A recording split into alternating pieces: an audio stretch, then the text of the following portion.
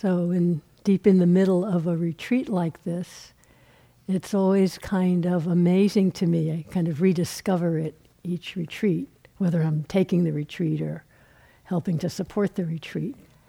How much stuff goes on for everybody, you know? Like how much comes up for people. You think you're just going to come and sit and walk, and it seems simple enough, just be aware of whatever happens, or you could even just watch your breath. And really, so many people have talked about the roller coaster and so much kind of mental anguish and grief, and people are describing deep suffering habits of mind and heart that are coming up. At other times, real experiences of joy or peace or some kind of insight, and then 2 seconds later, it's different again. Right? You can really, it's amazing, really, just sitting there and walking, and all this is going on. And so, does it ever come up? And we say, whatever happens, okay, great. Don't we? Are you aware of it? Good. Right? That's basically all we say. Did you notice it? Great. Okay, that's the practice. Can you start to wonder, why? Really? I mean, is this really? What's the point? Maybe you don't, you know, in which case this talk is wasted. But anyway, that's what I'm going to try and talk a little bit of one way. It reminded me what I was just saying, what a teacher of mine said years ago, not a Buddhist teacher, but he said, kind of joking, but in the light of steady awareness, all of the snakes come out of their holes. So you notice, real snakes are coming out too. Apparently there's been rattlesnakes sighted all over the place here. You know, so I don't know if it's our steady awareness or if it was the sun's steady awareness, but anyway. So beautiful snakes, weird looking snakes, snakes you'd really rather not see. It's like, come on up, join the party. Come into the light of awareness. So what's the point? Nyoshul Ken Rinpoche said, the main purpose of these Dharma teachings is to find out what is the nature of the non-deluded mind-heart, as well as how the deluded mind-heart works. Meditation practices work to uncover our innate wisdom and purity by recognizing the obscurations, which we've been talking about, for the changing, insubstantial appearances they are, thus revealing what has always been present. So those two processes I want to just, give some just little ideas about, certainly not exhaustive. One, how the confused, the deluded mind works. A lot of what is going on in the I'll say formal meditation, but in this retreat, it's all meditation, right? It's not formal versus informal, even if our mind makes that distinction. But a lot of what's happening when we're noticing all the things I mentioned earlier, with the steady awareness, we're starting to see or continuing to see. If you've been practicing for 40 years, we're just continuing in our long journey of discovering more deeply how the confused mind and heart works. And the other half is starting to get a taste, a glimpse of what the non-confused heart-mind is like, this innate wisdom that is always available, but unnoticed so much of the time. Last year sometime, I did a month self-retreat just in my apartment. And I just have one note I wrote down that I actually reread. Usually I write notes in a retreat. I never reread them, just in case you guys are writing up tons of notes. Just see how much do you really reread them. If you do, good. Anyway, but what I wrote was that as I noticed, and I realized when I first started practice years ago, I was practicing, which seems very reasonable. The motivation is to get away from, to somehow change all the difficult, unwanted aspects of my life, in my mind, in my heart, my personality patterns, and to really change that, get rid of it, get away from it, as well as somehow, and how this was going to happen was never too clear, get away from all the unpleasant things in the rest of my life as well, right? And we laugh, but really, bottom line, why else would we do this? Because that's what we know. That's what we know from the deluded mind. Go from the unpleasant to the pleasant and everything's going to be great. So that's when I started. But I would never have been able to know. It wouldn't have made any sense. I couldn't have imagined from there that the intimation of freedom, the intimations, the touching, just not complete peace, but moments, where you recognize, you get a glimpse of what's available, arises in a completely different way. Nothing to do with getting away from the things we don't like. Nothing to do with that. Nothing to do with somehow rearranging all the things so the world works better. Although we keep trying, and we can still act appropriately, but nothing to do with that. Never would have known that the way to the release in the moment of the heart is actually this, what we've been talking, just this, in a moment, just the complete being with whatever it is, even through the difficult, not in spite of, but because of. This is what's happening. That the way to peace and freedom is opening into with just this fullness of presence without diluted interpretations. And not just once, I'm sorry to tell you, but again and again and again. But it gets easier because the trust is there. We really know, the running away from this is actually the source of the suffering and confusion. The opening into this with fullness of presence is what allows an intimation of what the peace of mind and heart is like. But hearing that isn't going to make any difference to any of us. But that's really what the steady awareness practice can again and again lead us into noticing, knowing, beginning to trust for ourselves.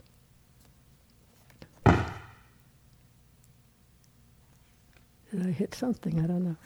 So this from Ajahn Chah, very well-known quotation. I kept thinking about it and I couldn't find it. But it's just like sums up what I want to talk about tonight. I'm sure many of you who've been in this scene have heard it a million times. But that doesn't make it less true. About this mind, in truth, there is nothing really wrong with it. It is intrinsically pure. Within itself, this mind, this heart, same word, it's already peaceful. That the heart is not peaceful these days is because it follows moods. The real heart mind is simply an aspect of nature. It becomes peaceful or agitated because moods deceive it. The untrained mind-heart is stupid. Sense impressions come and trick it into happiness, suffering, gladness, and sorrow. But the mind, the heart's true nature, is none of these things. That gladness or sadness is not the mind, but only a mood coming to deceive us. The untrained mind gets lost and follows these things. It forgets itself. So I want to talk about two of the very really core, there's many core ways, deep habits, subtle habits of the mind, of how we get tricked and lost into moods and emotions and reactions. And there are two mental qualities that the Buddha spoke about very clearly, that he picked out of all the different mental experiences to highlight as something to notice as arising in every single mind moment, which is like, every millisecond a mind moment. The mind's just arising and passing. It's not a steady state thing. Mind's an activity, arising and arising, every millisecond with different qualities arising in it. That's the only way change is possible. So these two qualities are Vedanā, which is translated as feeling tone, and Sañña, which is translated as perception. So I just want to give little description of each and little examples of how these subtle but always arising every moment experiences, when not recognized, so easily take the mind and heart into getting confused and misinterpreting in moods and the whole 9 yards. So, talking about Vedanā, which I'm sure most of you are familiar with, some of you not. So just to describe, Vedanā, feeling tone, is the Buddha described, first that our whole experience is these 6 sense experiences just arising and passing, right? We've talked about that. Seeing, hearing, smelling, tasting, sensing with the body, all the mental experience.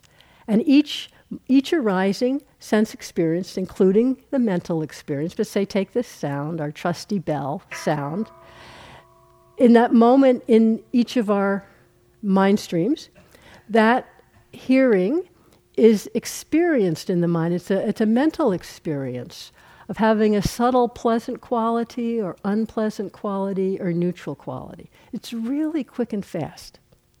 Now, to me, this is one of the many reasons when I've been studying what the Buddha taught that I think he was an incredible genius. Because this is so fast. He's saying it's occurring in every mind moment, but it's so fast we mostly don't even notice that. I'm pretty sure I never in my whole life would have ever picked that up if I hadn't heard and read about it and been taught about it, you know. So, and it's not so that sound, say it, you heard that as pleasant. That's not inherent in that sound. It's a quality of how the mind is receiving it in that moment. It might have been pleasant in my mind and unpleasant in Franz's. Tomorrow, different conditions applying in my mind, I might hear this, well, it's not the same sound, right? You can't step in the same river twice, but hit the bell again tomorrow and it might have been experienced as unpleasant in my mind. So it's not a steady state thing. But so he's saying this is happening with every sense or experience. So how many times is that a day? 1 trillion, right? How many sense or happening all the time? And this is the rub. This is where we get into trouble. Because it's so quick and we don't really notice it, the tendency is when it's pleasant just to kind of lean into it. You know, we want more. Unpleasant, we lean back from it. We want less. We shouldn't be neutral. Huh? Neutral? Any neutral today? No, we just space right out. But the Buddha I could talk about this all day, but I won't. He talked about this in really interesting terms, how this tendency, unrecognized, is what's seeding the really deep habits of craving for pleasant, aversion to unpleasant, and delusion, the habits that we've been talking about that so underlie and distort our perception and interpretation of things, because it just seems right. So, short, in this one sutta discourse, he starts out by asking, what's the difference? What do you think is the difference between a completely awakened person and someone who's not? So that gets the attention.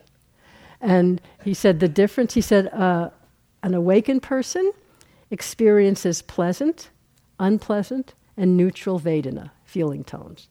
So does, what did I say first? Whichever I said first, the other one also, did I say awakened person? An unawakened person also does. So just in case you thought when you get enlightened, no more unpleasant Vedanā, forget about it. The same is experienced by all people. So what's the difference? And this is the really interesting, because I like it because it describes how these habits come to be in our heart and mind. So the translation is an untaught worldling, that's an unawakened person, is touched by an unpleasant, a painful bodily feeling. So just start with physical, it's easier. An unpleasant physical feeling. The tendency is, though, to worry, to grieve, to lament, to beat your breast, to weep and be distraught. Can you relate to that? He's not saying you get a little bit upset. He's laying it on, because that's what we do. So he says it's as if you were hit with an arrow, one arrow, in the physical arrow, and then we shoot ourselves with a second arrow. Oh my God, what happened? How can this be? Oh, my knee's going to break. I've got to go on and on and on. So this is the first thing, is if we shoot ourselves with a second arrow when we experience an unpleasant experience. Then we don't stop there. So that person experiences 2 arrows. Then, having been touched by that unpleasant or painful feeling, the mind resists and resents it. So then in one who resists and resents that unpleasant, that painful feeling, the underlying tendency, the underlying habit of resistance against unpleasant feeling comes to underlie the heart, the mind. So he's just really describing the process. It just doesn't happen once in a while, but it comes to be the kind of unconscious habit. Painful, unpleasant experience comes, there's this lamenting, beating the breast, the resistance, and so then the resistance comes to be a habit we don't even notice. It just feels right, doesn't it? When something's unpleasant, you think, well, of course I move away from it. You know, what are we here to hurt ourselves? It just seems absolutely true and right. Then he goes on, though, and this is even more interesting to me. Under the impact of that unpleasant, painful feeling, a person then proceeds to search out sensual happiness. Why? Because an unawakened person does not know of any other escape from painful, unpleasant feeling except the enjoyment of sense happiness. So then, in such a person, the underlying tendency, the underlying habit to crave, to lust for pleasant feelings comes to underlie the mind, the heart. Do you get a sense of that? Can you relate in yourself how when there's something unpleasant, it seems like the natural thing to do is to go and have a pleasant experience? Just have that in mind as you go through the next days and see how that works. So he says the person does not know, according to facts, the arising and ending of these feelings, the pleasant and the unpleasant. We don't understand the arising and ending of the feelings. And we don't understand the gratification, the danger, and the escape connected with these feelings. And so delusion comes to be a habit underlying the mind. So I'll just finish with the sutta, then I'll talk about it. So in the case of a well-taught, noble disciple, an awakened person, when they're touched by a painful feeling, they just don't do anything else. They don't worry, they don't grieve, they don't lament. They don't need to go and look for sense happiness to avoid feeling the unpleasant feeling. It is one kind of feeling they experience, a bodily one, but not a second one. And so they do not experience those of us who are in this habit of resisting unpleasant, craving for pleasant, he said, we experience these feelings as if chained to them, as if joined to them. We really suffer from them, these feelings. Someone who's awakened, feels the feeling, and it's just that. Nothing else is created in the mind or heart around it. Pleasant, unpleasant, it's just this. And so they experience that feeling as one who is not chained to it, who is not bound to it, who is not joined to it. It's just this. And that's the gratification, the danger, the escape. The gratification is, yes, pleasant is pleasant. We enjoy it. He's not saying pleasant is wrong. A lot of times people think the Buddhist teaching is we shouldn't appreciate or enjoy the pleasant because then we start craving. That's not what he's saying. Yeah, we may start craving, but we can bring in awareness and be aware of that. It's okay. We don't have to live in mortal fear of craving because for one thing, it's going to come.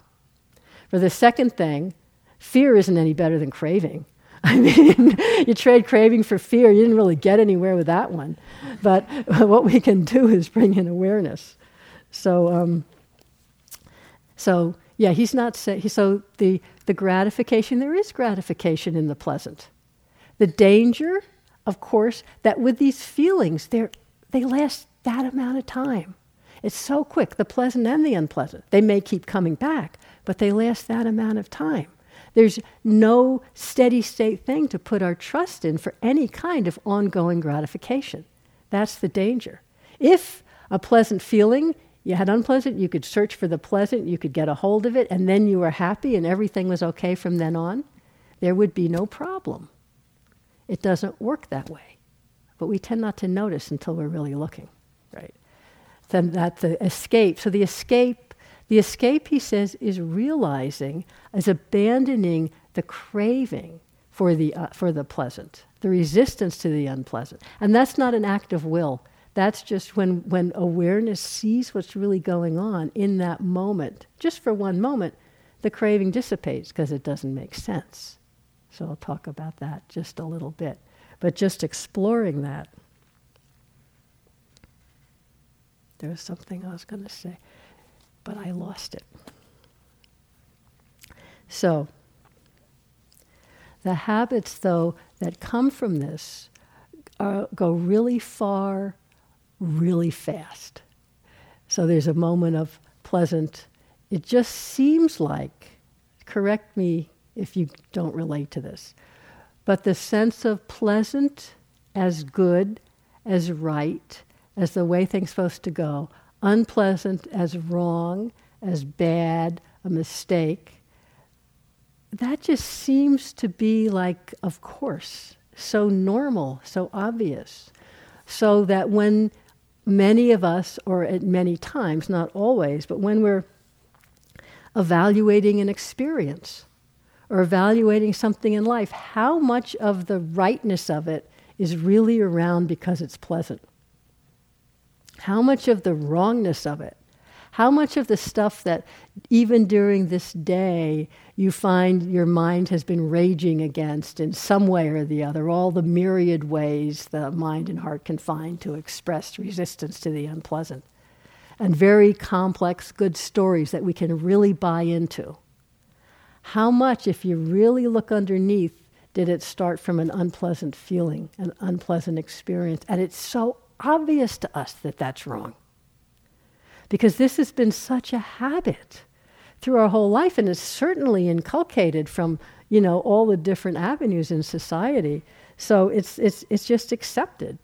So when I say I came to practice with the sense that I want to get away from all this unpleasant stuff in my personality, and that clearly that's all a mistake, and that it ought to be possible to do that, I know I'm not the only one with that delusion. What I didn't know was that the freedom would be from seeing through that delusion, not that actually it's impossible in this world, in these bodies, with this mind and heart, to always have pleasant. It's just impossible. You won't believe me, and that's okay. Keep looking. This is the power of mindful awareness, to look and see what's going on. But this is what keeps us. Because the fact is, the feeling tone is so quick, right? It just moves like that. Ajahn Buddhadasa was he was really a wonderful Thai forest monk. He died in the late 1990s. And he had a forest monastery in Thailand, in southern Thailand, Wat Suan Mok. It was mostly you just would stay out in nature. He didn't do a lot of formal meditation teaching, but let the silence and stillness of nature teach, which I think is pretty far out. I spent some time there when I was a nun. I know Franz spent some time there too. Anyway, he was very, very learned as well. He says, so just explore in your steady awareness practice. You start to tune into Vedanā. Explore the fleetingness of it, how quickly it comes and goes, pleasant feeling. How quick. And then sometimes just reflect on your life a little bit. Think of some of the big choices you've made, the big things you've chosen in your life. How much of it came down to thinking this way is going to be more pleasant feeling? I mean, we don't think it quite that clearly, but how much of it comes down to that? It's really interesting just to look. This is not to look at it with judgment. Just to look and see what's going on. But because the mind opens and changes so quickly, and our habit is not to just bring simple, steady awareness to the process. Our habit is so deep to move away from the unpleasant, just like that. That's just so obvious. That as soon as there's an unpleasant thing, the craving comes up for something pleasant. And if there's any way possible, as soon as that craving, that leaning in, that tanha, that thirst comes up, we act on it, right? If we can. Whatever little thing it might be, we act on it. And that acting on it keeps us from recognizing the process. But the acting on it, the danger is, of course, even if you get it, like people were talking about, this yearning for a cup of tea and noticing the wanting, and you go down and have the tea. You have the tea. Is the tea, maybe it was as pleasant as you thought it was going to be. But no matter how pleasant that tea is, at some point, it's over, right? Then you're left with your mind and heart again.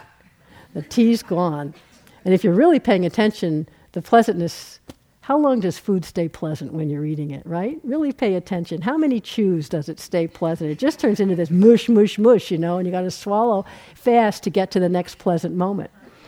But that's the thing. There's always, we can lean into the next pleasant moment, the next pleasant moment, the next pleasant moment. And so this hides what's really going on. And we don't really stop and look at it until you either do something stupid like come on a meditation retreat where we force you to sit and take away, or something big happens in life and you can't get to a pleasant moment that hides the unpleasant. But then we're thrown for a loop because we don't know how to be with the unpleasant without being bound by it. We don't know how to be with the pleasant without being bound by it, bound by craving, bound by aversion. So here, part of what's going on when some of these snakes are coming out of the hole, and pick the littler ones, is we're learning how to just, find in the heart and the mind moment, just the willingness to rest with this unpleasant for a minute. When we talk about just a simple moment of awareness that isn't distorted by aversion or greed, it's just for that moment touching the unpleasant.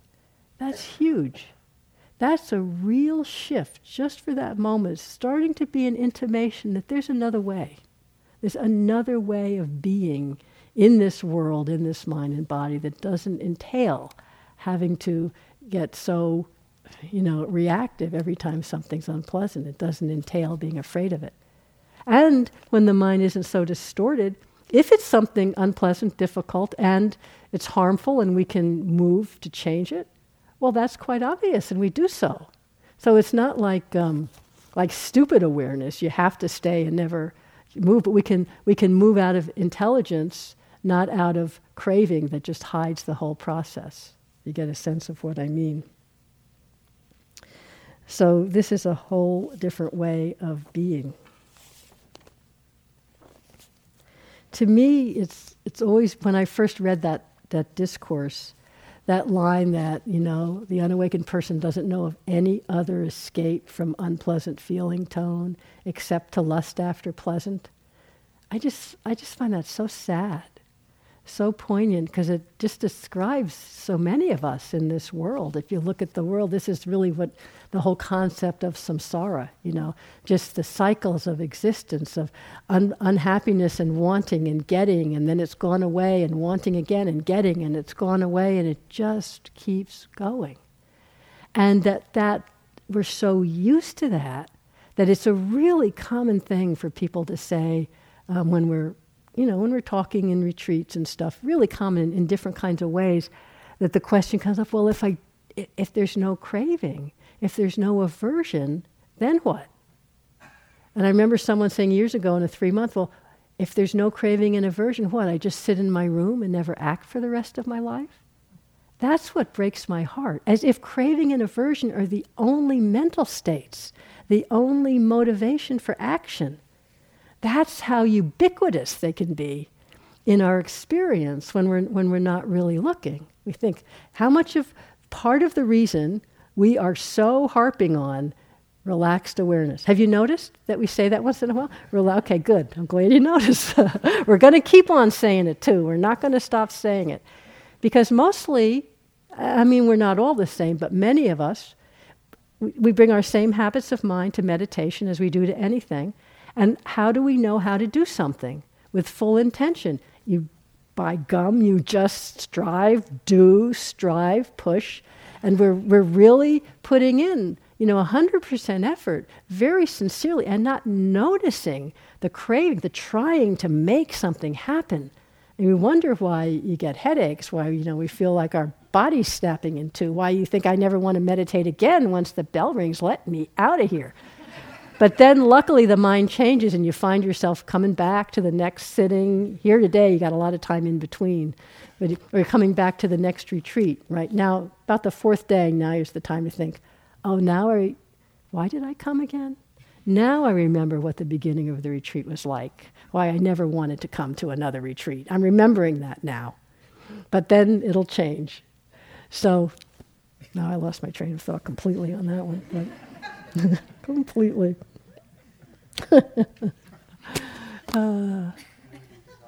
What?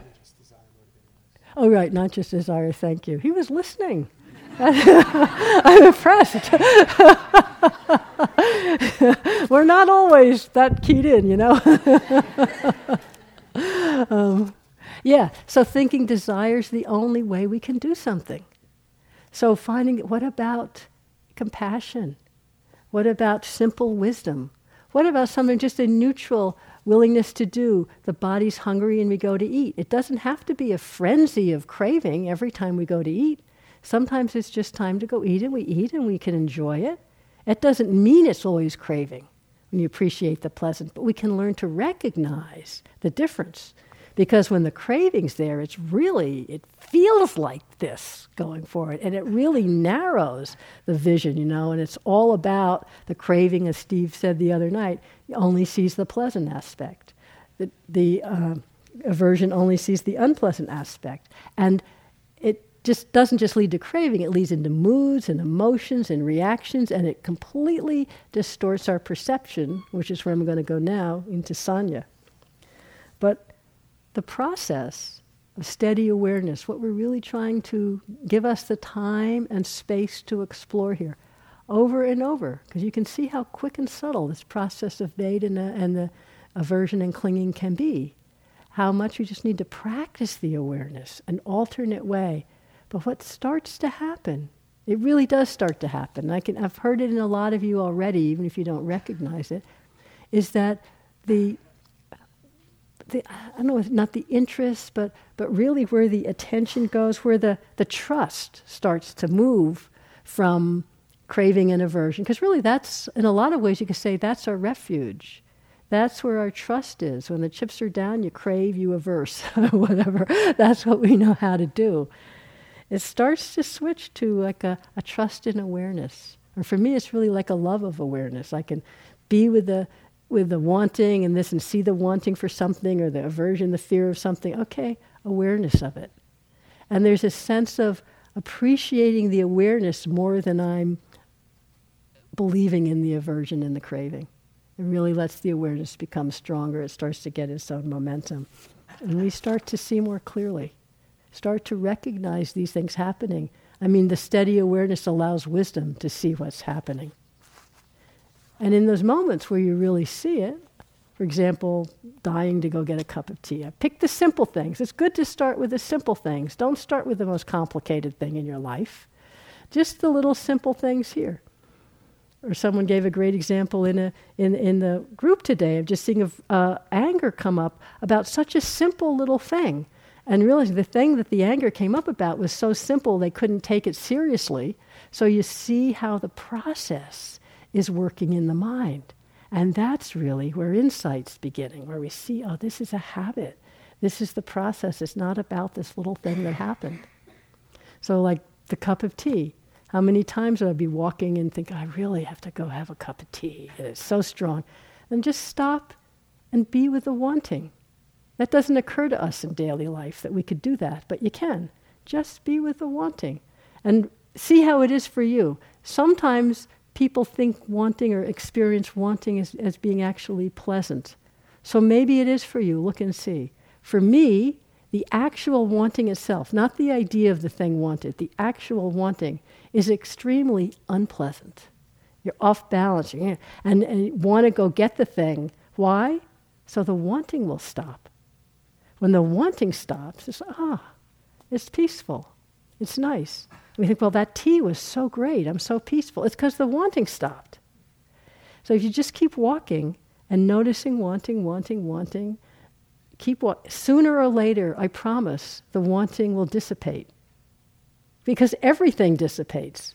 I'm not saying it won't come back in a tenth of a second, I'm not saying how long it'll be till it dissipates, but it will dissipate. Keep awareness going and notice the difference. And notice, wanting doesn't kill us. It's just an unpleasant experience, and we're so in the habit of unpleasant jump away that we don't stop and look at it. So, okay, wanting's like this. It's not so bad. I play with it sometimes, like when I'm just playing around, or go into go to the supermarket when you're really hungry. But don't buy anything. And just go in and play with the wanting and then walk out. It's not going to kill you. Just play with it, little things like that. Okay, so then moving to Sañña, perception. And this is equally interesting. So perception, we've talked about that, right? It's this, again, it's another mental quality arising in every moment of consciousness with every sense door experience. And the Buddha described perception is just that moment of recognition. It's based on memory and our past experiences, right? So I'd recognize this as a bell. You can see that perception is conditioned, because someone could come in here from somewhere else and have no clue this was a bell. And so the perception, we think our perception is accurate, but it's not necessarily accurate at all. So it can be distorted by confusion, by delusion, by not having enough information. So for instance, coming in here and not knowing what this is, what I notice is the mind, it likes to know, so it makes something up. It kind of fills in the gap. Oh, that's a really big begging bowl. I don't know how the monk could walk around with that, because it's kind of shaped like the begging bowls they carry around in Thailand. You just make it up. I've seen my mind do that. Somebody's walking by there. If I don't have my glasses on, I can tell it's a person about. But that's it. But there'll be some little flick of some sign of something, and the monk goes, oh, that's so-and-so. Now the chances are so-and-so slim, but you think it's so-and-so, and then the mind, it goes on from there. All the reactions and the thoughts and everything, but that's a perception that's distorted by delusion. Perception distorted by wanting, by craving, by seeing the pleasant, as Steve was saying the other night. I'm reminded of a friend who's talking about the second or third year of her marriage. I was good friends with both of them, and I was saying, well, how's it going? And she said, well, it's going, but it's now the work's starting because the love glasses are off. So you know how that is. You go, what? How come I didn't see all this other stuff that was going on before? It's so obvious now. You just hope that the hate glasses don't go on, right? That's when it's divorce time. Then all of a sudden you only see the negative stuff. But this is perception that's distorted by the kileshas. So the habit of wanting the pleasant and craving, it can really distort perception. But perception doesn't just stop with that recognition. As the Buddha said, what we perceive, we think about. What we think about, we complicate with associations and memories and projections and all of that. And then these complications and these thoughts become out of control and assail a person, attack a person. Have you ever had that experience? You're just sitting here and your thoughts are attacking you. Come back to the beginning of perception. And it can go into moods and a whole world. Perception describes and defines our world. It's a useful tool. We need it, We need to know, like, it's good that I know I'm Carol and my job is to get up here and talk. It's good you don't all think you're Carol and we're all trying to get up here and talk. It doesn't work, we take turns. It's good you come in, the zafu, where you sit. That's all very useful, especially when our perceptions kind of agree with each other. When they don't agree with each other and they harden into views, that's when it's big trouble. So I'll just tell you this little story. I often tell this because it's a great example of how perception goes right away into a description of the world and mood and emotion and suffering. A friend told me this. She was sitting on a retreat, her first retreat, many years ago in Switzerland, and there weren't any centers, at the Vipassana retreat, weren't any centers. So they rented like old summer camp houses up in the mountains. So these are old wooden houses, not well built, with no insulation because they don't use them in the winter. So it was so very structured sitting, walking. The sitting period, and the sitting room they were in was on the what we would say this. Would we say the second floor, or is that how they would? Anyway, not this floor, the next floor up. I get confused here and there. Anyway, up on the second floor, and right below it was the walking room. And because it was an old wooden house, it was really creaky, and every time anyone was moving around, it made really loud creaking, popping sounds. So she was sitting, everyone was sitting, and she was really finally getting into her breath, really having a good sitting. And then there started to be all these creaking, popping sounds, and it's like, oh, somebody's walking downstairs. And it's right away, it was unpleasant. I mean, she wasn't tracking all of that, just, thinking they're ruining my meditation. They're walking downstairs. And this is the sitting time. And everyone's supposed to be sitting. How dare they be walking downstairs during the sitting time and crack, crack, pop, pop, and really getting angry and upset and self-righteous and the whole 9 yards. And this takes like 1/10 of a second, right, from the perception of someone walking. And so, but there was nothing to do because she also wouldn't dare get up in the sitting and go down and yell at the person because social pressure is sometimes a good thing. So she sat there. So there was nothing else to do. She said, okay. Somehow awareness came back in and just noticed the whole thing. So, okay, just let it go. Just come back and be with the breath, just as it is. So awareness, this beginner's mind, awareness is just fresh and new, not carrying anything, but just meet this breath, completely new and fresh. So she was doing that, just feeling the breath, really present with it. And as the breath came in and her chest expanded, she noticed she was leaning against the wall. And every time she breathed in, the wall started cracking and popping, and that was the noise she was hearing, that she thought was someone walking. So miraculously, the anger all went away. That's actually how insight works.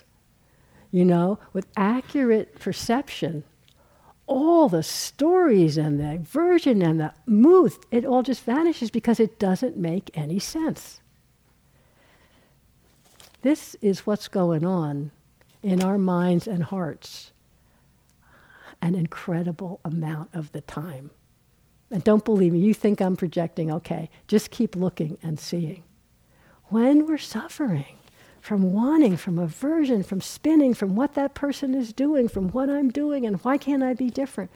We mostly don't, without awareness, we don't, even have the ability to see the whole chain. And a lot of time, perception is really quick. Vedanā is really quick. Sometimes it's down the road. But even being able to, she was way down the road, they're all upset and angry, but awareness could come back. Don't try to retract, but just land with awareness right here, right now, just as it is. With that freshness, reality reveals itself. So, like Dogen Zenji said, if you can't find the truth right where you are, where do you expect to find it? This is the power of awareness, this simple awareness when it's not distorted by wanting, by aversion, by delusion. And we can't always tell when it is, but we can keep remembering, keep reaccessing. And this is the part of the second part of the practice where the meditation's revealing these habits. And I'm just touching on them, but really explore these. These are fun, especially perception and watching the whole story. That's really fun to explore if you don't take it personally. See how fast, how far the mind gets and how upset you get. And then sometimes you can even play with it. I've done this on retreat. I remember one retreat years ago, I was sitting in my room and there's this sound of crickets. It was in the autumn. Crickets, do they have crickets here? This was in Massachusetts. There's something about crickets that's a real autumnal sound to me. And something about that, plus I was long in a retreat, that led to, kind of a real nostalgia, that sense of autumn and the summer going. And mind you, this is New England, so winter's really coming in. And things are dying, and then I'm dying, and the whole deal. So crickets, hearing, and all the mood and the sadness and the whole 9 yards. So then I thought, let's just change that. The crickets. And then I had a thought, isn't that lovely? I'm out here in nature, and there's the crickets and the peace, and then all these happy feelings came in nature. And I thought, oh, we're just making it all up, you know? So you can really just play with this and see. It's kind of fun. See if it's really true.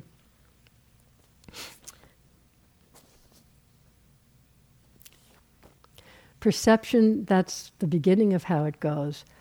But because, again, it's so fast and so quick, and the habit of our mind is we kind of like to know. Like I said, I'll see somebody in my mind, I'll go, it's so-and-so. Why can't the mind just go, don't know? Why does someone come in and have to say, this is a bell or this is a begging bowl? Why can't we come in and go, oh, don't know? We can.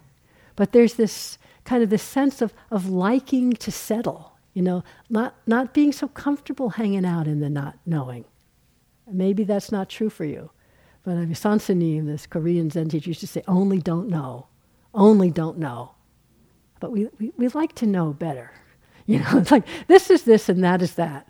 And when what we perceive, we think about, what we think about then hardens into views, and this is how it is. This is a bell and nothing else. This is that person and nothing else. This is how my mind is. I'm an aversive type of person. I'm an impatient type of person. This is how it is, you know? And it just kind of gets solidified, and we don't even recognize that. And then that gets carried over. And this is what's really interesting, when that's hardened into a view that we don't recognize the view. We believe it. Often then, the mind, the awareness isn't quite open to recognize perceptions that run counter to the view. I call it selective perception. So notice, for example, if you happen to be in the view of self-judging. A lot of people have mentioned that. Notice when that's the thought, that negativity, that's aversion, that's distorting the perception. And the perception is whatever's coming up in your mind and heart is proof, right, of what's wrong with you in whatever way your mind does that. Notice at that time, do memories start to come up of all the wonderful things you've done? If you're walking out, someone smiles at you, do you say, oh, that's so nice? You think, oh, boy, that deluded person's smiling at me. If they knew what was really going on in here, they'd never look at me again, you know? And it's like, whatever perception doesn't fit, sometimes we don't even let it in. Once I was teaching a retreat years ago, and well, as you see, I sit in a chair. I've done that for years. And this was, I don't know, 6 days into the retreat or something. And a woman was talking to us, who's the other teacher, and just was dying of pain on the cushion, you know, 45 minutes sit, 45 minutes, dying of pain, sitting cross-legged. I mean, not just a little pain and exploring it, but really beyond the beyond. So I said, or James said, well, why don't you sit in a chair? She goes, sit in a chair? You can't sit in a chair. You're supposed to sit on a cushion. Everyone's sitting on a cushion. And James goes, Carol's sitting in a chair. And it was like she had never noticed that.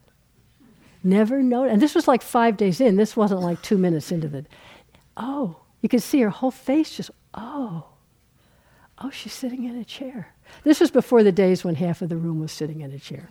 But still, it's like, how can we so not see what's in front of us? And we trust our perception so implicitly. So let's plant that there. So the hallucinations of perception that we don't see that really keep us spinning, and each of these is a talk in itself, is we don't perceive the changing nature of things. We perceive permanence. We may intellectually say, yeah, I know everything changes, yeah. But on a perception level, the 3 characteristics Steve spoke, we don't perceive impermanence.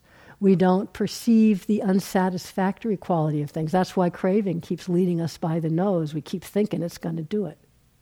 We don't perceive the impersonal nature of things, the out-of-controllability. We keep thinking somehow we're going to be able to get this mind and body doing what we want. We just don't perceive that. That's why thinking about it isn't enough. That can get us looking, that can get us to trust the awareness, but it's not enough to change the perception, because perception's below the level of thought. It can trigger thought, but it's actually below the level of thought. So, these are two of the ways, subtle but really quite profound, that as we are cultivating steady awareness, we're really starting to see how the deluded mind works. And the second part of that then, where did I put it? Is starting to recognize, to uncover the innate wisdom, innate purity. And this is the piece that I just want to end by pointing to, the steadiness of awareness. Why also this simple, everyday awareness is actually so profound and transformative. It's so kind of ordinary. You know, you're starting to really notice it. You're starting to get a sense of how kind of ordinary it is, how easy it is to overlook. But this is the shift that'll start to really allow to come more and more into knowing, into perception, into our heart, mind, the real intrinsic purity that allows the wisdom to arise. So instead of, we're switching the energy, we're switching the trust really from being so overly involved in all the objects of experience, the pleasant and unpleasant. We're overly involved and we're enamored of our reactions to them, which is also an experience, our perceptions, what I think about this, what I think about that, what I think about me, what I think about you. We're just so engaged with our reactions, over-involved with the experience in a way. So it's like we're switching the real trust to the awareness and the object coming together. But we're doing, it's not exactly foreground, background shift, but it's kind of like a trust shift. So we still know what the objects are, we know what's happening, but it's like, fine, awareness of. And this simple awareness, without looking, don't go looking for something, that's just wanting. But just starting to kind of, the more we're just letting it in, there's awareness and object, not just object. The more it starts to kind of spread out and just make itself known in a way, a moment of awareness. It's not a thing, it's really an activity. But we just kind of, I don't know what words to use, can feel into it. It has a sense of, different kind of senses, but it's a knowing, awake, alert, when it's not distorted by greed or craving. It's just this kind of, someone described it as squeaky clean. You know, just kind of feel like the lenses of our heart and mind are squeaky clean. And whatever's arising arises and does its thing and goes away. And awareness is really right there with it. It's not like off at a distance. It knows what's happening. It's feeling it fully. It arises. It does its thing. It goes away. And we're not fettered by it. We're not chained to it in either way. So starting to really, get more interested in this, more trusting of this. And one way that I find helpful is to just plant a seed there in the back of your mind, heart, to recognize in those moments here, not just the big, things I've been talking about, the difficulties, seeing the deluded habits, but I'm sure you must have had at least one moment, not that you had it, there was a moment somewhere where nothing special was happening, but it was just feeling either peaceful or calm. Nature's very helpful for that, but just kind of, You could put different words on it. Sometimes the word is just cool. The coolness of no kilesha acting out. The coolness of not reaching out to experience and getting all involved. Or peace. Or it could be joyful. It could be just calm. It could be just cooled out. It could be equanimous. Different words. The word's already too much. But noticing that. Nature helps a lot because we tend to not, you can get involved into wanting and disliking and all, but it's a little easier just to feel that. And I noticed on my first few retreats, there would be lots of moments like that. But then I would go with the old habit of attributing that, and it's kind of pleasant, but it's not exactly pleasant. It's just it's really like the peace of getting caught up in things. But I would attribute it, then I'd go, this is really pleasant, and I would attribute it to the beauty of the nature, the fact that I'm silent, something to do with a particular experience. So it's always going to attribute it back to the object or back to the particular mood I was in, which is also an object. Not really noticing, because awareness is just so available, that's so nothing special, not noticing that. Not noticing that what was actually going on was the piece of simple awareness, not getting all involved in whatever was occurring, but knowing what was occurring. I always not wish, but I would have loved it if that had been, like someone had mentioned that to me 15 years ago, but it probably wouldn't have made any difference. You just notice it when you notice it. So here, don't grab a hold of something, but not just bringing in awareness when we're suffering, not just bringing in awareness when you're sitting and trying to do something or trying to see these patterns, which is interesting, that's far out. But the times when nothing special's going on, Steve's been saying over and over, just the mundane things. Fine, the things are mundane. Awareness is never mundane. Awareness is fresh and new in every moment. It is something that Deepa Ma said. Remember Deepa Ma? She was this amazing little Bengali lady, a grandma when we knew her. She's like maybe 4 feet tall, literally. And very, very profound practice and understanding in her mind. She said her mind was filled with love and concentration and peace. That was it. But she's living a life. She's a widow with a daughter and grandson to support in a tiny little apartment in Calcutta. And she was a bundle of energy, I tell you, a bundle of... Once we went to visit her in Bodh Gaya, just the year before she died, a bunch of us, and we were with Joseph Goldstein, who was a long-term student of hers.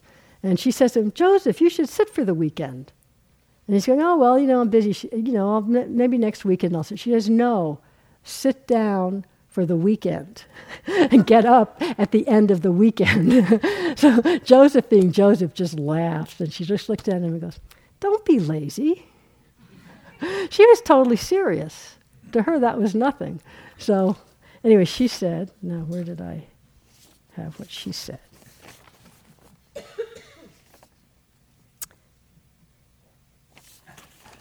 Oh, yes. Nothing is mundane. Awareness is always fresh and clean. It includes everything without being distorted by anything. Like Ajahn Sumedho says, awareness is the point that includes. So far from being, because we're not all involved, some dull, who cares, you don't know what's happening. It's just the opposite of that. Like she says, alive, fresh, clean. It's not like not caring. It's more like Byron Katie says, it's like loving what is. What is. What is not. And don't add anything extra. I got that from Guy Armstrong's new book. I'll just put in a plug for that. It's a very nice book on emptiness. So I just want to end with this from Nyoshul Khenpo Rinpoche. Unfabricated ordinary awareness, unadulterated by effort and modification, naked, fresh, vivid, and totally natural. What could be simpler than this? To rest at home and at ease in total naturalness. What could be simpler? Apparently a lot of things, but this is one's birthright, one's true nature. It's not something missing to be sought for and obtained, but it's at the very heart of our being. It is actually inseparable from our uncontrived everyday awareness. What could be simpler than this? To rest at home and at ease in total naturalness. So let's just sit for a moment.